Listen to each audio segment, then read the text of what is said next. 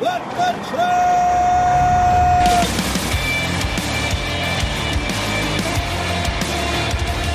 You are listening to What the Truck. Welcome to Monday, and are you ready to truck it? I'm Dooner here with Michael Vincent, the dude. I am so ready to truck it here on this Monday. Beautiful spring day here in Chattanooga, the heart of Freight Alley. How are you, my friend? You know, it was about a year ago that we all got obsessed with the Tiger King, right? It came out on Netflix. We learned about Yes, Carol Baskin and the Tiger King himself and the weird, wild world of cat owners. Well, recently in Houston, I don't know if you saw the news, there was a tiger that was loose on someone's lawn. It was sitting around. There were reports that SUV came by. It took the tiger home. Well, bad news. If you're a big cat owner, you've been inspired by those shows and you want to buy a cat. And apparently they've inspired a lot of people. Big cat sales way up, but maybe not for long. The Big Cat Public Safety Act. It's passed. It's going up to the Hill on Congress, though. Think it's a good idea? It's passed the House and it's going to Congress, right? Yeah. Well, you know, I'm usually not a big fan of regulation and laws and stuff like that. It just seems like sometimes you have to protect ourselves from our own stupidity, right? I mean, what are you doing here? Why? What about chimpanzees? Did you ban those too? Like, remember that story in California? There was a lady who got her face ripped off by her own chimpanzee. Yeah, and then she was like the first faceplant person. Rough. Yeah. I don't know. It's difficult to say. It seems like a cat is. I don't know. I don't. Hey, you know what we're going to learn about today? We're going to learn about wheels, how they're made for trucks. Super I like excited. that. We're going to talk to Alcoa about that. We'll be talking to DHL about sustainability, their Go Green initiatives. We have an amazing guest from them. And we're also going to talk to our own Henry Byers about the ocean data in sonar. We're going to find out if some of those echoes of the Suez Canal are showing up in the data, what's going on in LA, how that's impacting it. Box rates, you all know, are insane. Have you seen Hapag-Lloyd's GRI? We'll talk to Henry about that too. Oh, yeah. Not hundreds, thousands. Yeah. Thousands of dollars. Thousands. Now, for those of you who are relatively new to the business, you may not be familiar with GRIs, but in the past, GRIs, they'd put them out, and sometimes they had no teeth.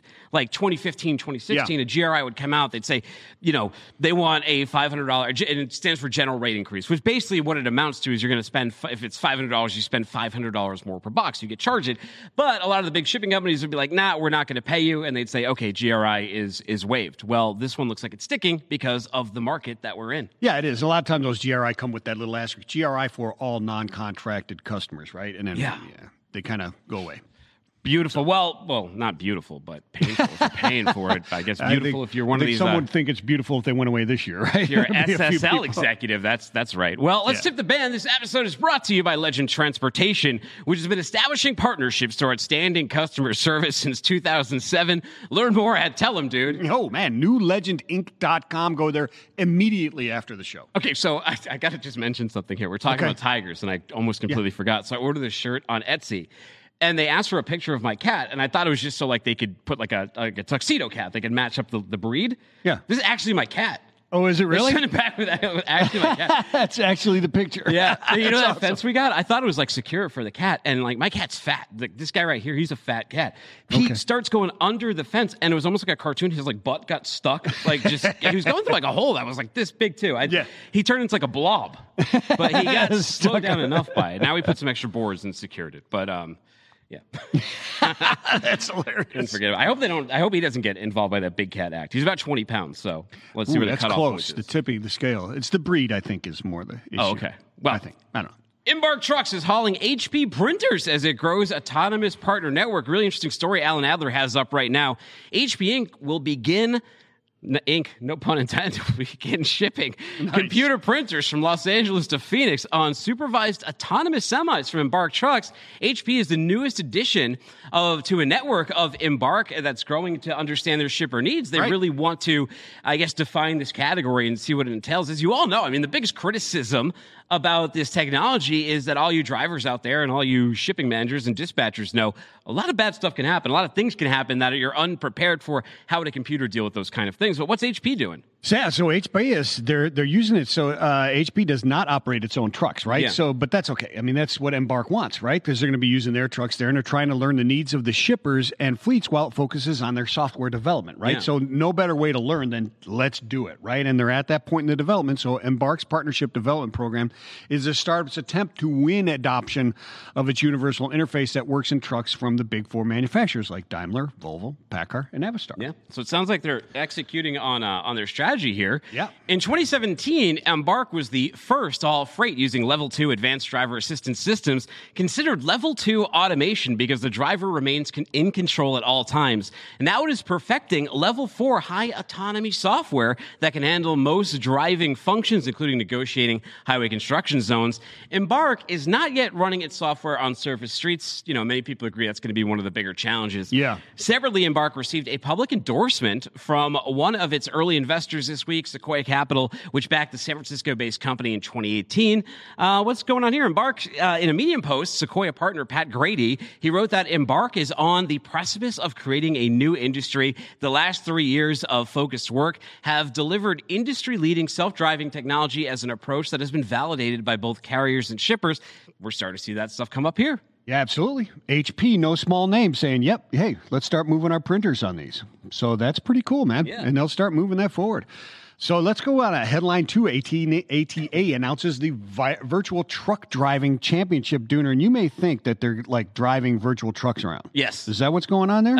Well, it sounds a lot more exciting than I'm not like, I don't know. It sounds more exciting. It would be really cool if they were. When I saw this headline, I got really excited. Then I read the story. Great Sharky reports.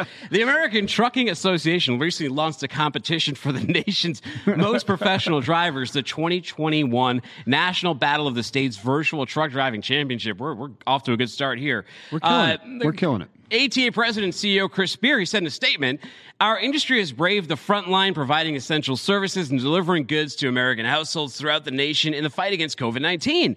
It's yet another reason to celebrate our industry heroes, truck drivers. The National Battle of the States Virtual Truck Driving Championship will provide our industry an opportunity to recognize the best of the best in our country at trivia. Yeah, absolutely. Drivers must compete in the state their license is issued in or within the state their company has corporate domicile, right? Drivers can only compete within one state as well. You can't go to multiple states, my friend. And you can't have multiple driver's license either. Any driver with a CDL and or driver's license and has begun employed by the same motor carrier since August 23rd, 2020 with no accidents is invited to compete. The first round will take place on July 31st and consist of a state-level trivia competition. Participants will be asked 40 questions based on federal, state, and state laws and trucking history and culture. The final round of the event will take place on August 14th. The top 10 champions of each state will be invited for the final round of trivia. Please submit all your answers in the form of a question. I thought it would be like, I didn't realize it was going to be like trucking bar trivia. I thought it would be like they'd play Truck Simulator, like European Truck Simulator. Yeah. American Truck Simulator. And we'd be like, all right, well, they can't act like sort of like the drones, right? They got that virtual drone thing, but it actually moves a real truck. Not the case here. Still, I'm sure there's a lot of disappointment. The group had previously canceled its National Truck Driving Championship and the National Step Van Championship, which is planned for August. So, I don't know. Maybe if you're good at trivia, I guess it's still exciting. But it has nothing really to do with driving a truck. But, you know. I mean, you got to have knowledge of the laws and all that other kind of stuff, right? But it's less exciting than, I mean, some of these guys, dude, it looks like they could feed you with that truck when you watch those actually driving those trucks and parking. Well, and they're talented guys, and this kind of takes away from it. That's where the disappointment comes from, because I think we'd all like to see it, and we're getting back to a point, November here, at least with live events. F3. Check it out. Union Pacific is probing a train derailment that caused hydrochloric acid to leak all over the place. Nate Tabak reports Union Pacific is investigating what caused a 28 train cars to derail in Minnesota on Saturday, prompting an evacuation because of the hydrochloric acid. The derailment happened in Albert Lake, Minnesota, about 100 miles southwest of Minneapolis. The crew was not injured, a Union Pacific spokesperson said in a statement. Yeah, and so they got, like you said, 28 cars. Some of them mixed commodities, some of them leaking the hydrochloric acid. So they're working with authorities and emergency management people, responders, to determine a response plan, how to clean that up, and what to do with it. So, I mean, where you can also find hydrochloric acid? Your stomach, dude. Is that right? Yeah, stomach acid. Here's another little fact about hydrochloric acid: skin contact can cause severe burns. Right? Inhalation can irritate the respiratory track. But if you mix it with certain chemicals such as bleach, you'll get toxic gas known as chlorine. Yeah, it's dangerous stuff. We used to use it to make tornado incubators. Oh yeah, make little 15-inch tornadoes inside a chamber. Really? Yeah. You mix it like in science class? We mix it with in physics. We do. Neat. Can we make one of these on the show? Can you demonstrate for us? I'd have to look it up, but we could do it. It's not all that difficult, really. Well, any minutes, can you go get us some hydrochloric acid? No, don't do that. All right, let's talk about sustainability. Sustainability, big topic. We had our Net Zero Carbon Summit a few weeks ago now. I don't know. It's still hard to keep track of time, but it was a few weeks ago. We got Bianca O'Brien. She's the strategic programs and Go Green manager at DHL Global Forwarding for the Americas.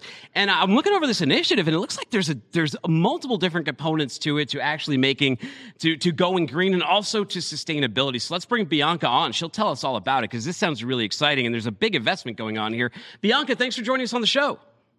Thank you for having me. It's a pleasure to be here. Where are you sitting at? What part of the world are you at right now? So I'm actually in Miami, Florida. Warm and sunny Miami.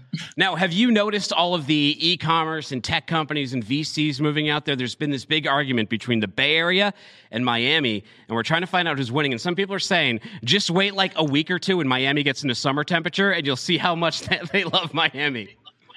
Yeah, we can't get rid of the New Yorkers down here.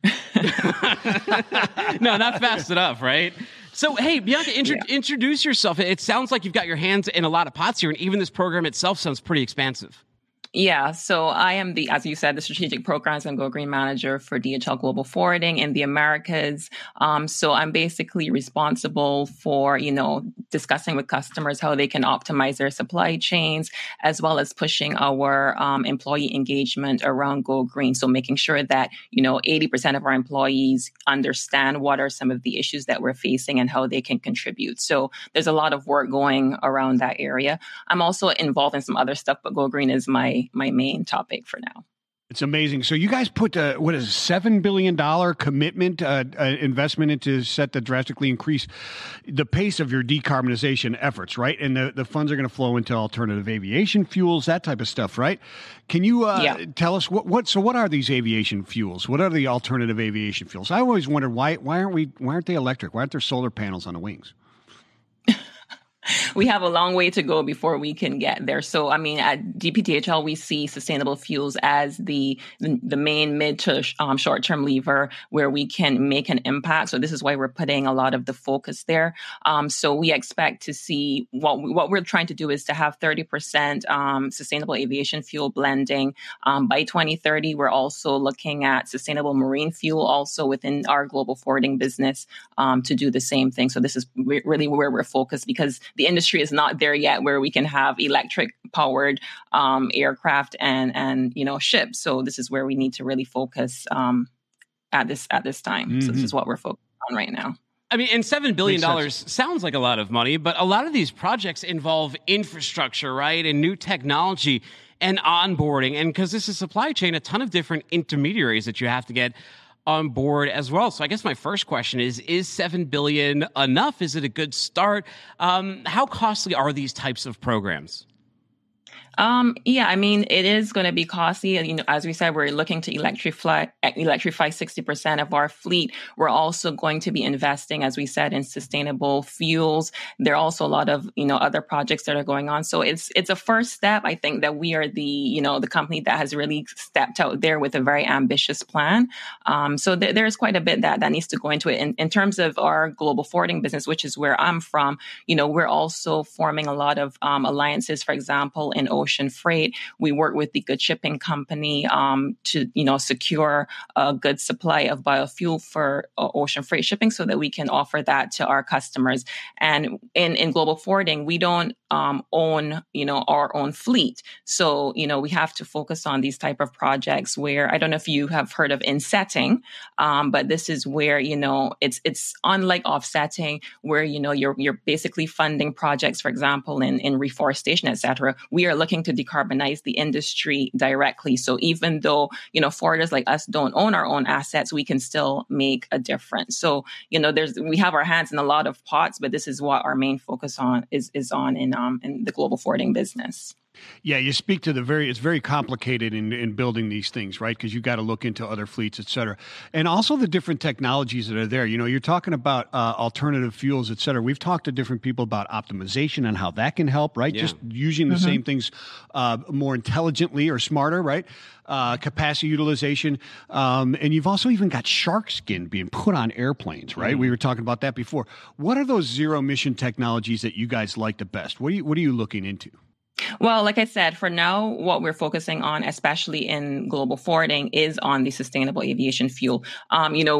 In terms of the efficiencies of aircraft and vessels, we've kind of reached that pinnacle. We're not going to see those efficiency improvements. We can still advise customers, for example, if you're shipping FCL, do you really need the full container? Are there stuff that you can move LCL, which I want to also mention here. We're the first forwarder who's also providing that LCL biofuel solution free to our customers. So, I know you're looking for the grand, what are the technologies that we're investing in, but really for right now, our focus really is on biofuels at this moment. And we will be putting money into, other technologies, but for now, we're really pushing this biofuel and sustainable fuel in our business. No, it's really quite the contrary, Bianca. I think it's really interesting and very important to focus on what we're already doing here. Now we can work more smartly rather than always looking towards technology. Technology and advancements, obviously we need them, but we don't need to wait for them, right?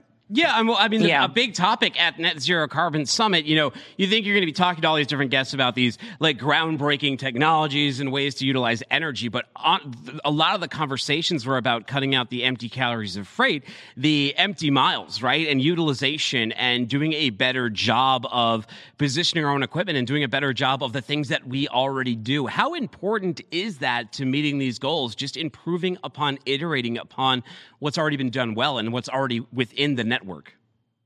Yeah, that's very critical.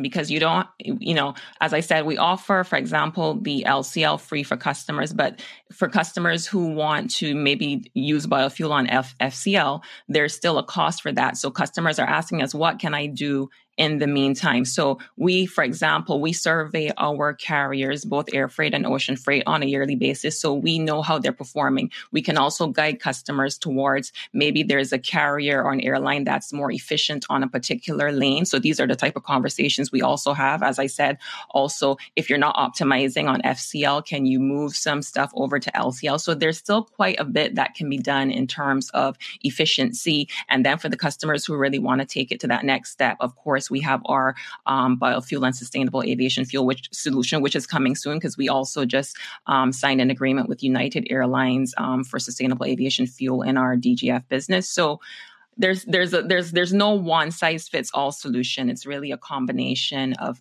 things that can be done. But we definitely do have those conversations with our customers on how they can optimize, the existing solutions. Hey, she mentioned an 80-20 split between employees, and we saw some pictures on your LinkedIn page of the 80% who seem to be getting it. We have a few of them here of just picking up trash. Yeah, it looks like DHL and DHL families looked like a really cool initiative. What was going on here where everyone was just sort of picking up trash and acknowledging the environmental impact of people? Okay, so as I said, we have this certified Go Green Specialist program where we're trying to certify 80% of our employees. So it's a 30 credit program. The first 10% of that is, learning about climate change and, how our company is contributing to that. And then the other 20 credits, this is where they have these elective modules. So these employees that you see here, they're doing, because of COVID, we used to get together in the past and do tree plantings in person. But now we said, okay, since we're at home, you can go to a park or you can go to a beach close to your area and pick up trash, and we'll give you credit towards becoming a certified Go Green Specialist. So, we had to kind of tweak things a little bit because people aren't in the office. So this is just one of the things that they can take part in. That's really a great thing, is getting people educated and out there and doing things and just seeing what the impact is. It's highly, highly important and very, very effective. I love it. Let's talk a little bit about the Jones Act. Sorry. So, short sea shipping is pretty popular in Europe and other parts of the world, but not so much in the U.S. because the Jones Act really kind of it inhibits that, right? Should we look at maybe changing that in order to help with these initiatives? Yeah, I mean, I would say so. I mean, I think, the US can probably do a little better in some of these areas. So this is something that I think we should, look into. Yeah. Wow. So you have these science-based targets and initiatives, right? How are those derived? How does DHL decide? You mentioned you hear a lot from customers, right? Customers are like, we need this done with fuel. So I guess this is a two-part question, science and customer demand. How do those meet? How do those merge? And what's the output for the Go Green team? Yeah, so with regards to science-based targets, well, for example, in the past, we were measuring from the tank to wheel. So basically, using the fuel in the vehicle. When you sign on to a science-based target, you have to start measuring not only from using the fuel in the vehicle, but also, from where it was refined, et cetera.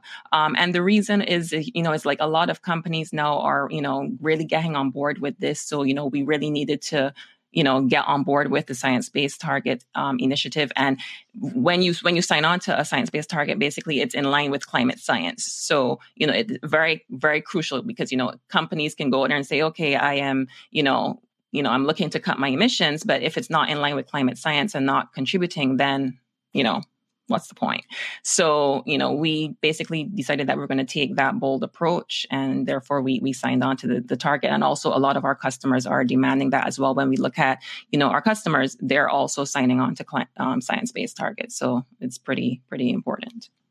It is. So you're looking at 2030 as the line as being in line with the Paris Climate Agreement, right? We talked about the science-based target initiatives.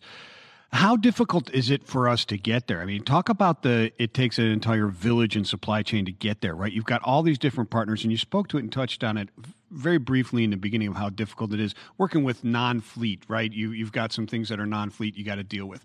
Talk about that. How hard is it for us to get there? What do we need to do? I mean, it's hard if you're trying to do it alone. I mean, it involves politicians, governments, other industry partners. Everybody kind of needs to be involved in this. No man is an island. So there really is a lot that needs to go in. We need to have the right infrastructure. We talk about electrification.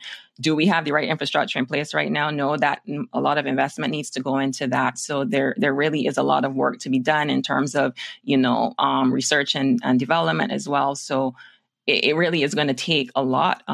So a lot of cooperation is really needed, but we are already involved in a lot of industry initiatives, Clean Cargo for ocean freight, SAFA for air freight.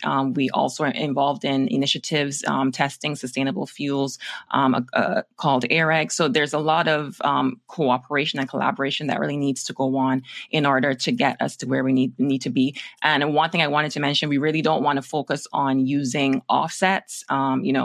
That's the easy thing. Okay, we're going to emit and then we're going to pay for it. We really don't want to do that. This is why I kind of mentioned also, the insetting solution, which is, even though we don't operate our own fleet, we can, pay for biofuel to be used on a vessel somewhere in the industry. And because we're paying for it on behalf of our customers, the CO2 benefit goes to them. So there's a lot of things that we're looking into, but definitely it's a complicated topic, and everybody needs to kind of work together and come up with innovative solutions to these things.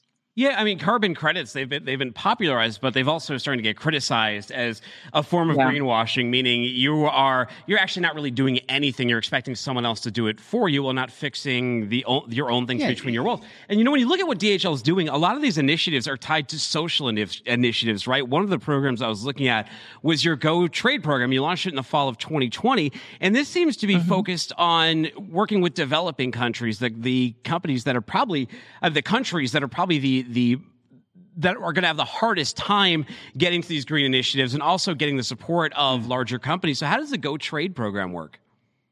Yeah. So basically, we're using our expertise, basically, looking at, the customs processes in these locations, how working with some of these small and medium enterprises there, teaching them about e-commerce and trade and stuff like that. And we're doing it in cooperation with local partners. So a lot of this is happening in the Middle East and Africa. Like we have a program now in Rwanda where we're working with companies there. So, just trying to, drive global trade and help some of these smaller companies in developing countries countries know how to compete on an international scale. So one thing I wanted to mention too is as of this year, we also announced that 1% of our net profit is going to go into these programs. So not just the Go Trade, but we also have the Go Teach and the Go Help and Go Green program as well. So we've decided to invest, 1% back into those programs to help build them up. Yeah, it's great. And I love to highlight those type of things. I was going to ask you next. Can you talk about the Go Help? It's a disaster relief working with the UN. Is that right? Yeah, so we work with the UN to provide disaster support at airports and whenever there are any kind of events. So we've had quite a few deployments. Last year we did some work in Brazil, I think in Honduras, in the Philippines, and Puerto Rico.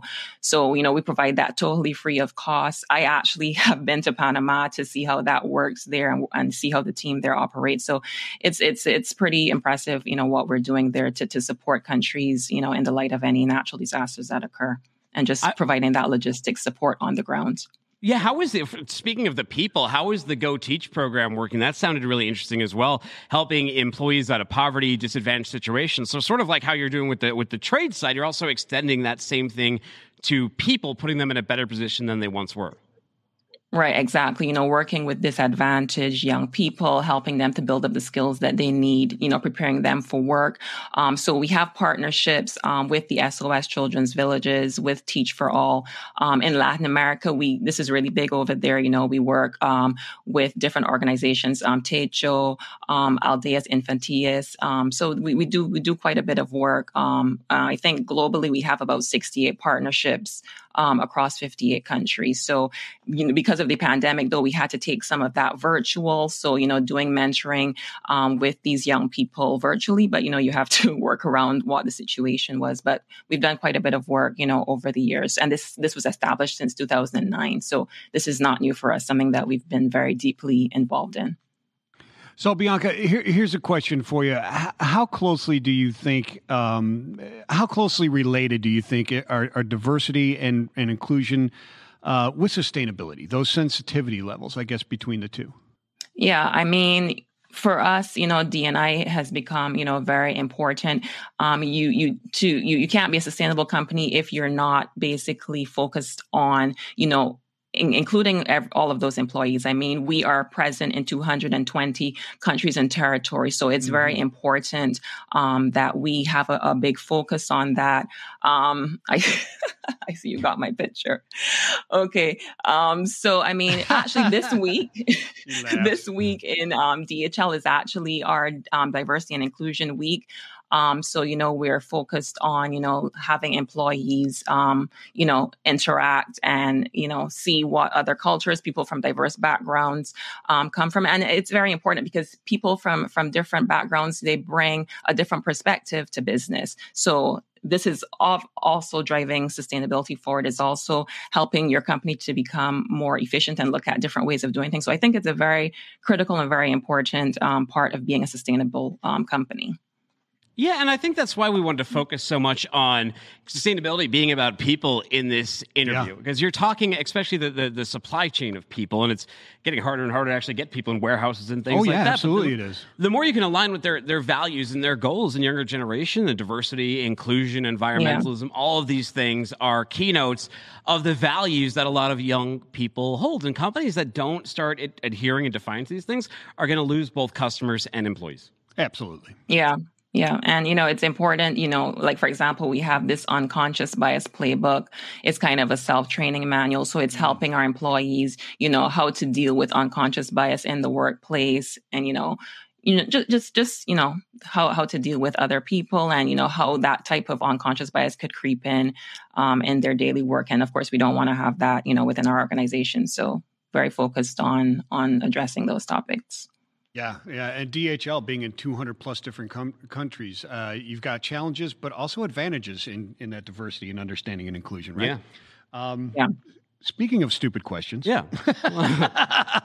Let's ask her. We've actually been talking. Yeah. Give it a spin. I'm going to spin the wheel of stupid questions for you, Bianca, okay? Let's see. Round it goes. What do we got here? Oh, okay. All right. Would you rather that the aliens that first make contact with us be robotic or organic? Ooh. robotic. Wow. Okay. Well, why is that? Because somehow maybe I could figure out a way to hack into them and make them do what I want. I like it. She's immediately Power and defensive, right? control, They're not right? here for peace. They are not coming in peace in her mind. Hey, we appreciate it. So, hey, people who want to reach out, they want to get more involved with your programs, with these Go initiatives, where do we send them to? You can send them to me. I'm here. Okay. Then go check out Bianca. Yeah. Bianca, thank you so much for your time today. We appreciate it. Okay. Thank you so much for having me. Thank you, Bianca. Awesome. You know who we'd also like to thank? We'd like to thank our friends at Legend Transportation for sponsoring today's episode. Legend partners with strategic customers while providing seamless solutions for its drivers and is West Regional's premier freight transportation company. Learn more at Tell 'em, dude. Oh, man. Go to newlegendinc.com immediately after the show. Hey, guess what? We're going to learn how wheels work, and we're going to talk about a guy who not only works for Alcoa Wheels, he's also a podcaster who looks behind the wheels. He's a PhD, he's a global technical manager, he's a global accessories manager. What don't he do? We'll find out. We'll learn about wheels. Let's bring Doug Mason up. Doug, thanks for joining us today. Hey, thanks a lot, guys. Really happy to be on the show. I think we have a quick video to show right before you come up that's going to show a little bit about how these Alcoa wheels work. So can you roll that, please? Cool. A lot has changed since 1948 when we invented the forged aluminum wheel and transformed an industry. Today, the process begins in our foundry, where aluminum and alloying elements are carefully mixed in the furnace before being cast into ingot. These ingots are then cut into billet at the forge line. The billets are preheated and pass through a series of forging operations to make the rough shape of a wheel. These forgings are further processed at our machine shop, where they're turned to the final diameters and the holes are put in. We fully machine every wheel for good dimensions and a smooth, true ride. Following machining, we apply one of our many finish options: high polish, mirror polish, or even Durabrate, our proprietary surface treatment, which protects the shine of the wheel and is easy to clean. For customers who want an edgy look on a modern truck, we now offer Durablack, with a bright laser-etched logo and a menacing matte black finish.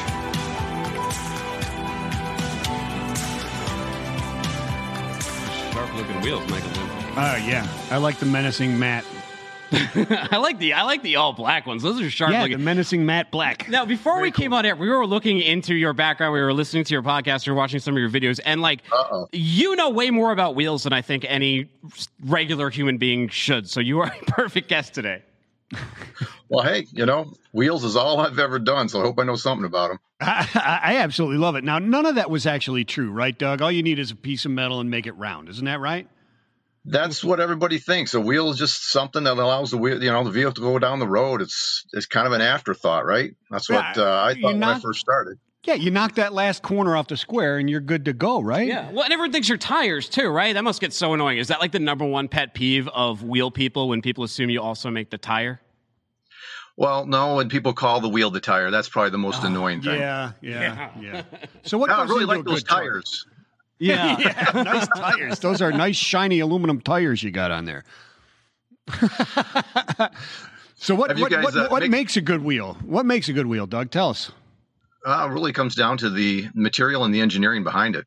We have some great designers that are behind really taking. It's amazing. You go back another 20 years, the wheels that are on a truck that carry 7,400 pounds right now, they weighed 60, 65 pounds in aluminum, and they're down under 40 pounds now. It's all the science, the ability, the manufacturing capability that you saw in that video from Andrew Martin.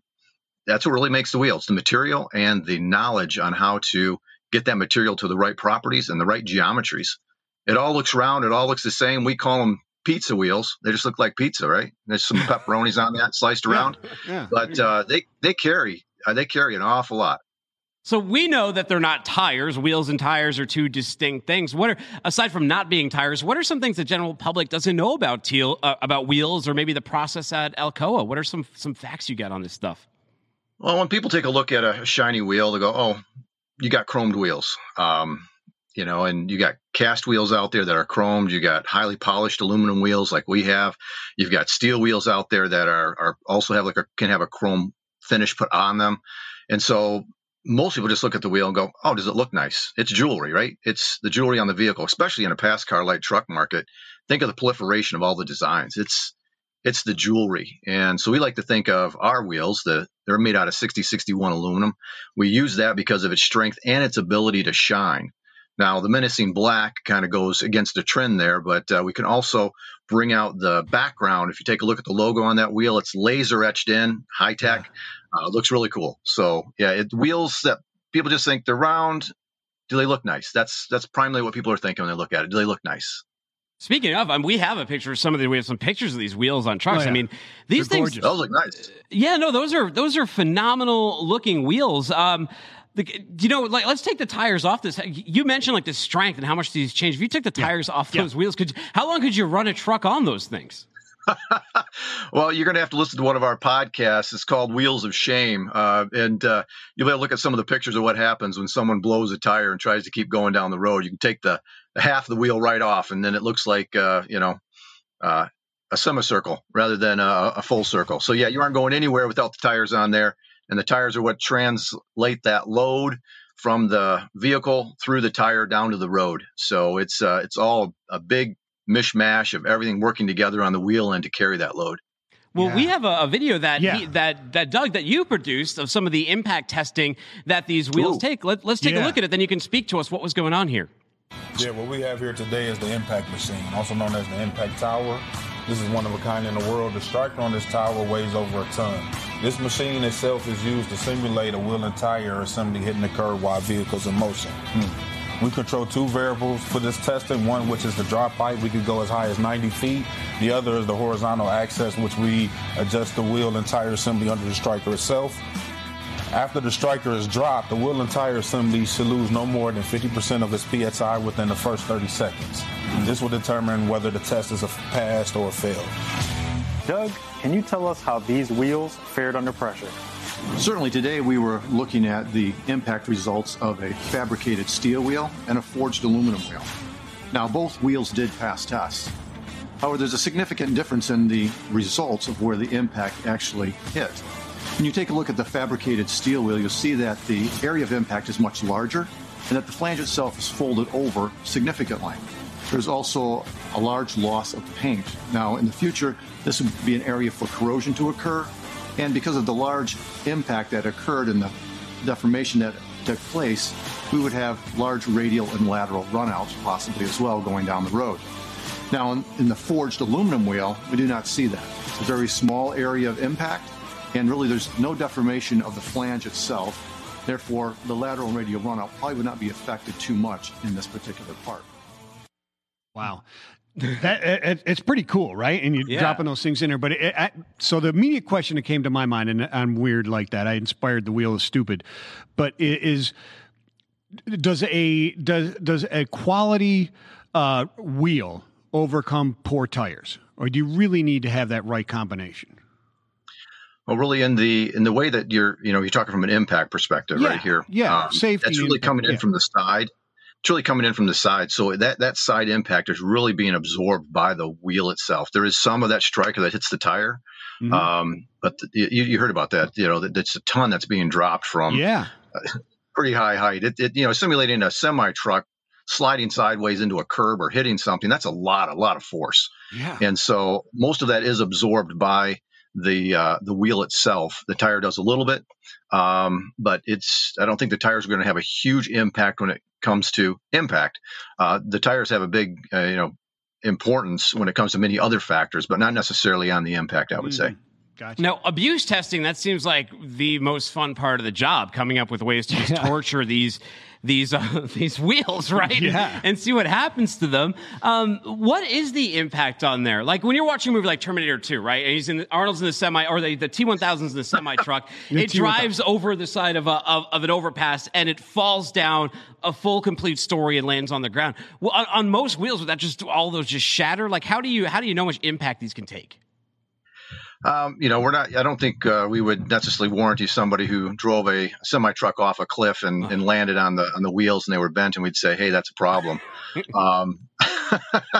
But the typical force of sliding in, you want to be safe is the bottom line. Because what happens if you're driving and you hit a curb, you hit something hard, and you are able to dislodge the tire. Now you've just created an instantaneous air loss, and then you can lose control of the vehicle at the same time. That's really what we're trying to simulate here, making sure that the vehicle is safe.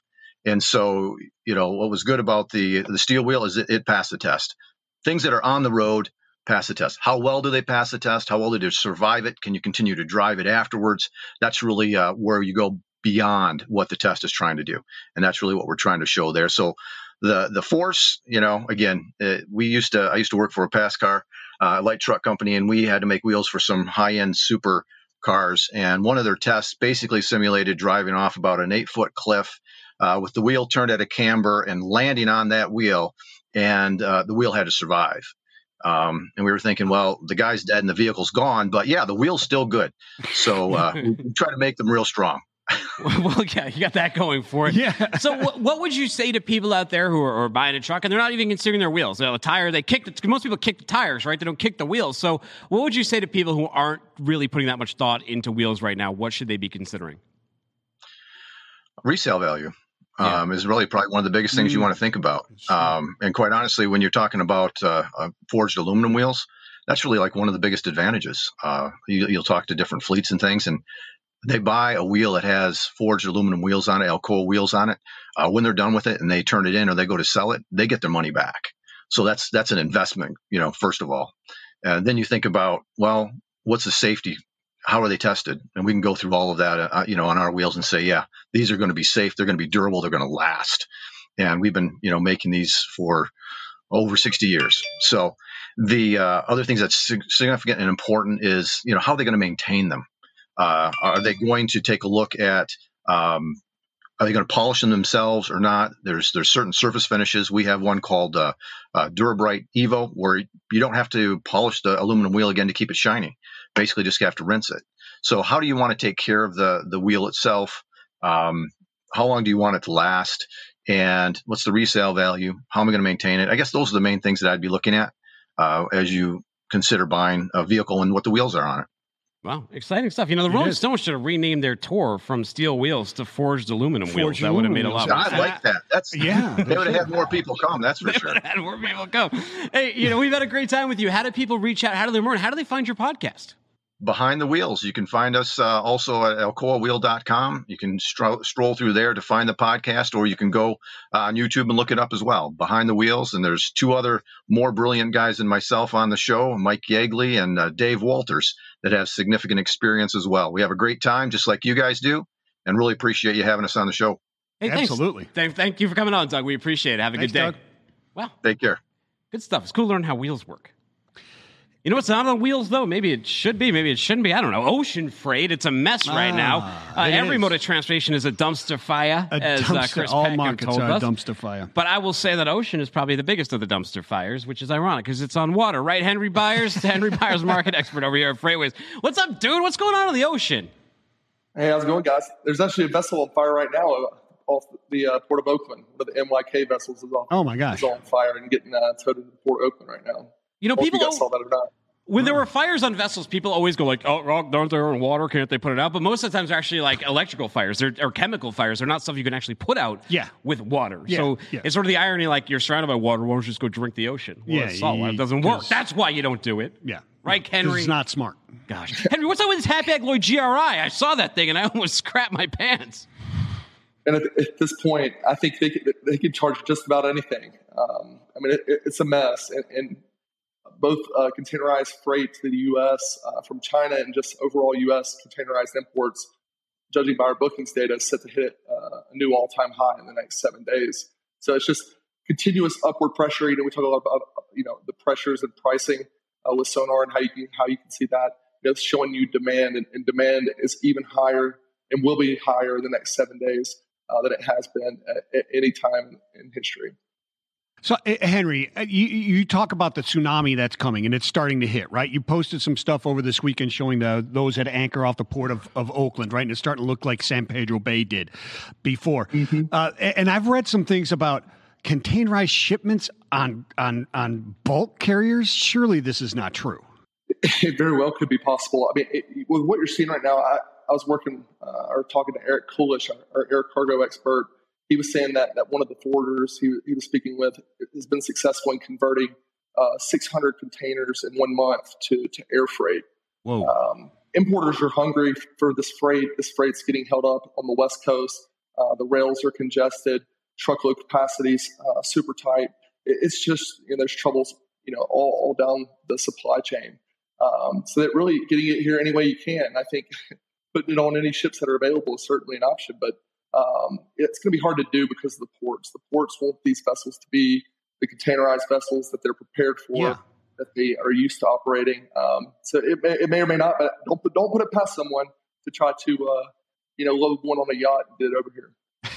So, Henry, for those that don't know, you've worked very hard over the past 2 years of modeling ocean. You and I are both from the world of international trade, so we are both international trade data evangelists. And you've worked very hard to make sure that data is getting into Sonar. What does ocean trade data in Sonar look like right now? What can the people out there learn about their supply chains and kind of get ahead of this tough market? The demand data that we just brought out in Sonar is next level.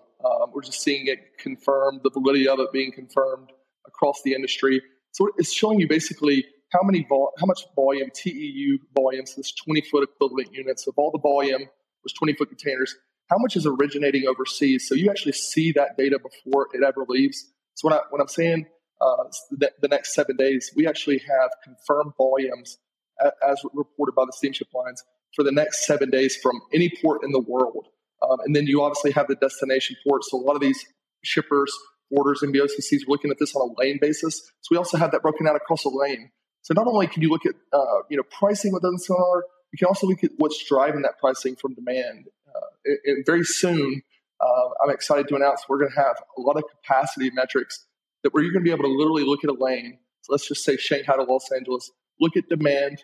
You're going to be able to look at capacity. You'll be able to look at transit times. Things like that. You'll be able to show all the different analytical data points around that lane to make the best decision. Not a lot you can do right now, to be honest. I mean, just to know that there's upward pressure and to be prepared for it, certainly meaningful. But space is super tight. I think right now our data is going to be best suited for when the downturns start happening. When you see volumes drop off from China, is it Shanghai? Is it Yantian? Is it all ports in China? Being able to see that granularity gives you a real unique advantage because oftentimes what you're hearing from overseas is not always accurate, right? You hear a lot of hearsay. You always hear people say, I have a source, and he said so-and-so. This is giving you that objective perspective on what's going on in the market so you can really make a true independent decision and ultimately, be proactive in driving your discussions with the carriers and ultimately trying to get your costs under control. And all of that is excellent. It's obvious the positive nature of this and the impacts and the benefits that you can get if you're an international shipper and you're playing that arena. That's your supply chain. But it's also pretty informative and pretty helpful as far as capacity trends and pricing, et cetera, for those that are locked into just really domestic supply chains as well. Correct? I mean, if you're shipping out of LA and so on or Houston and you want to see those different changes and the pressures that are going to happen, especially when you start seeing that containerized coming in more and more through ports or the port congestion changing like in Houston, right? Mm-hmm. That was the most, it wasn't really surprising because, I think a lot of us know, or at least when you think about freight that travels in dry vans, we know that a lot of that stuff comes from overseas. I mean, just look around you. Was anything around you in the room that you're sitting in made in the U.S.? In all likelihood, most 90% of everything around you is probably made overseas. So we know it comes from overseas, but when I saw the correlation between our inbound ocean TEU volume index in dry van volumes for the entire U.S., it's astounding. So we're basically giving you anywhere from 30 to 40 days advance notice of not just that volumes are going to go up in the U.S. for truckload, for dry van freight specifically, but each port. So you're able to look at each port specifically. So is it New York? Is it Los Angeles, Long Beach? When volumes are shifting because of congestion, where are they moving to? We were showing these increased volumes in Oakland and announcing, we announced it 3 months ago. Richie Daigle put it in the post on LinkedIn. I encourage you to go check it out. 3 months ago, we were telling people there's going to be 30 to 40 vessels that are going to be backlogged up in Oakland. So be prepared for it. And likewise, volumes are boosting in Savannah. You've got about 9 ships off the coast waiting there. You're going to have, and that's probably soon going to be the case in New York as well. They've been pretty efficient so far. But having that advance notice, I think for the truckload market specifically, you need to understand how important this maritime data is. And I think a lot of people are. It's certainly a perfect time for Sonar to come in and kind of paint that picture for everybody and help them make better decisions and better forecast. Yeah, and to also understand what these anchorings mean, because we hear the numbers, and I mean, what is great? 20 ships are at anchor in the Port of LA, but what does that really mean? Well, then you look at what it means, and I think they moved 80 ships. They were able to clear 80 ships a month, and that was like a record, moving 80 ships through there. So that means that they're moving about three a day. You talk about 5 days a week, right? You got 3 a day moving through. So you're 20 at anchor. 17 ain't getting through. 17 ain't moving in. This isn't like you're at the drive-through window at McDonald's, Michael Vincent. This is a big problem that takes a while to sort out. Yeah. Every time it seems like we're getting closer, those numbers in Port of LA are dipping. They seem to go right back up. I mean, Sirocco last week was talking about Gene Sirocco at Port of LA. He was like, we're down to 13. But every day since then, it's been 18, 19. Today, it's 19 ships at anchor. A floor we've been stuck at for a while. Henry, it's a tough market. We don't have the solutions for it, but we do have, a ball you can gaze in and get some insights. It's called Sonar. How do people who want to learn more about this ocean data, who should they speak with? You can look at our website online about Sonar, but I would encourage you to reach out on LinkedIn.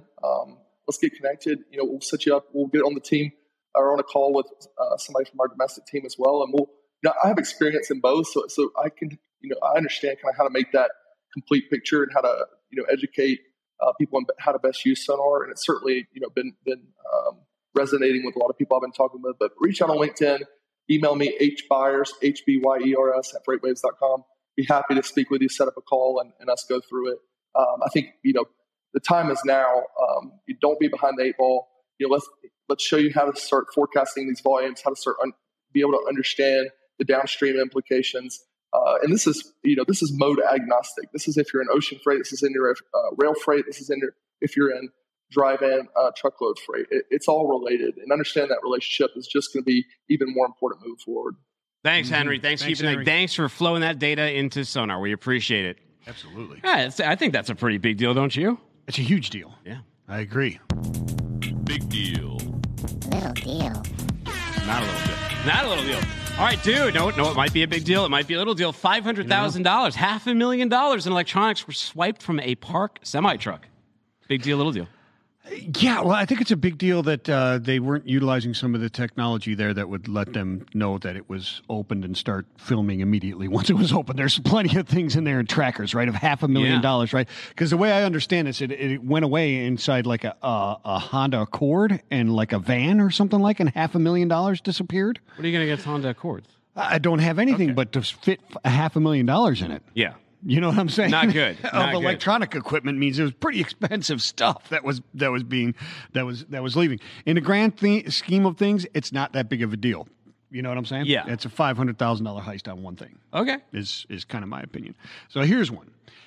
In New Zealand, this is a big deal, I think. In New Zealand, a man faces legal action for spray painting. Now get this, he's spray painting penises around potholes. Wait, what? That's what this guy is doing. Okay. So he wanted to bring just juvenile, just rudimentary sort of pictures? Yeah, they're very juvenile, kind of rudimentary type of things. But he's been trying to get with Auckland, New Zealand, with the officials there and their transportation department, DOT, whatever it's there, to try and get the potholes fixed. And he felt like they were just blowing him off. So he grabbed an idea from something he saw in the UK, in Manchester specifically, and started spray painting these and got attention. Now they're going to fix these things. But he's in trouble, right? So he's in trouble with the law in New Zealand. Sure he is. He went to jail, but now they're having a conversation. Okay, so this guy says, I'm remaining optimistic that Auckland Transport will just fix the roads and they'll accept that the only reason he started drawing on the road is because the road was unsafe to start with. So he said he wouldn't have even done this stuff if they forced his hand. They forced his hand. He had to get out the spray paint and make this happen. Well, maybe maybe a mildly vulgar display of, I don't know, road aggression isn't the way to go about it. But if it makes things happen, then maybe it was. Maybe this is what his intention was to be that way so that they would pay more attention to it. If he just drew a flower, they're probably like, who cares? Well, yeah. I mean, I think it's very deliberate what he was trying to do. And also just out of decency, they would assume that people want to fix these things quickly. Yeah, exactly. Is it a big deal? The potholes are a big deal. I would say the potholes are a bigger deal than some spray paint, to be honest with you. Yeah, me too. All right. I agree with you 100%. Dude, a man who used a KFC glitch to order over $9,000 worth of chicken for free has been jailed in China. Is that a big deal or a little deal? Yeah, I think we free the chicken bandit. I think we start a movement to free him. I think it's way too. I think it's a big deal that he went to jail for $9,000 worth of ticket. Actually, it's pretty brilliant. I don't think it's a big deal. I think it's hilarious. I think it sounds. And he was in college, right? And he was given some of these things. He figured out how to do it. I don't exactly understand how he's doing it between two different accounts. He was having this voucher that constantly was there, and then he was selling it to other kids, other people in college as well, trying to eat while they're trying to pay these massive student loans. All right, so not a big deal. I don't think. Yeah. I mean, what's $9,000 to KFC? I think it's a bigger deal that 60% of consumers visiting brick and mortar stores less often, and online sales growing 44% in 2020. A new report says supply chain departments and marketing departments need to be more in sync, more now than ever in sync. What are you saying here? That was a terrible read. You're saying that 60% of consumers... 60% of consumers right, 60% of consumers visiting brick and mortar stores less often. Okay. So 60% of them are visiting here less often, right? Online sales are growing 44%, right, through 2020, right? So the new report is saying that you've got to have marketing and supply chain together, man. So here's the problem. If you're a marketing department, they're saying if you go out there, your marketing department says, we have one-day shipping. Yes. Good, and everyone goes and orders. They order your thing on Instagram. It shows up a week later, 2 weeks later, even 3 days later. That can be a big issue because you have marketed this. Now, this is a big deal because in supply chains, a lot of times the supply chain team is the last to know. They don't know until there's a problem, so they might even not know the marketing team is going to do this. I'll tell you a story. When I was at Talbot's, they something very simple. Let's give a free lipstick away with every pair of shoes. Yeah. They didn't consult us. If they had consulted just department, we would have told you, we're going to need forms for these things. We're going to need FDA forms. It's a different tariff classification now. It's going to cost more money now to import these things. You got to do these promotions different. You at least have to bring this stuff in instead of with the shoes. They tied it in horribly. I mean, I'm not sure how it worked out. Maybe it worked out fine for the company. I'm not really sure. All I know was the headache that it created. And these things happen all the time. So I can totally see the marketing department being like, it's a big selling point having really fast shipping. But not everybody's Amazon. Not everybody is Amazon. And the companies that are getting there, that can get, I'm always pretty amazed by them because it's a long road to get there. It's really highlighting the fact that operations is the one that makes sales or disproves sales as being liars, right? Yeah. And marketing, right? You're the one that have to commit to make the commitments work that they're out there doing. The other thing with what they're talking about here with the brick and mortar, et cetera, is when you're ordering online, you have to have that visibility as to, is that actually an inventory in that store or is it in somebody's cart about to buy it and therefore it's not really an inventory. Yeah, right? I mean, half the things like I got off Etsy, it says fast, quick shipping lately, and then all of a sudden it's like, oh, I don't know. Like, I literally got someone at Etsy sent me back like Suez Canal. They were like, it's in the Suez Canal. I'm like, I doubt it's in the Suez Canal. You just saw that on the news. You learn everything from TV and not this show. All right, dude. Speaking of learning things on TV, Freight Waves Live at Home is Wednesday. Is that a big deal or a little deal? It's a huge deal. Are you kidding me? FreightWaves Live at Home. It was the event that changed everything right here at FreightWaves. We did that. We changed everything from live to virtual, set the benchmark. It's awesome. And it starts in 2 days. Award for Best New Product. Absolutely. Best New Product. To do it, not to mention all the great people. A keynote speaker, Shelley Simpson with Craig Fuller. It's going to be awesome. JB Hunt is what headline sponsor? Is that right? They are the headline sponsor. Awesome stuff, man. Lots of giveaways. Giveaways galore. If you register now, you can win some of this stuff. You got a tonal home gym. What do you got here? How big is that TV? 80 inches, man. 80-inch TV. Holy cannoli. Traeger grills. Those killer, man. Traeger grills. I could use one of those. I was shopping for the other day. A fire pit. They got Apple TV 4K. You got a Apple Watch. Those have saved people's lives. Got cameras here. 4K TV, so you can watch our ugly mugs on your FreightWaves TV. Download the app wherever you get apps from. Or if you like this show on audio, look up FreightWaves or look up What the Truck wherever you get your podcast from. There's going to be a ton here. We got 2 What the Trucks coming from the event. 2-day event. You go to live.freightwaves.com. You register. It's free. While you're at live.freightwaves.com, get psyched for in-person events because they're back November 8th to 10th. Use promo code WTT. You'll save yourself $200 per ticket. What the Truck newsletter out at 6 p.m. tomorrow. Go to freightwaves.com/WTT. Sign up. Find me on Twitter at Timothy Dooner. That's DOONER. Find him at Vincent the Dude. Tell them how to be. Hey, man, peace and love. Spread it everywhere and spread it often.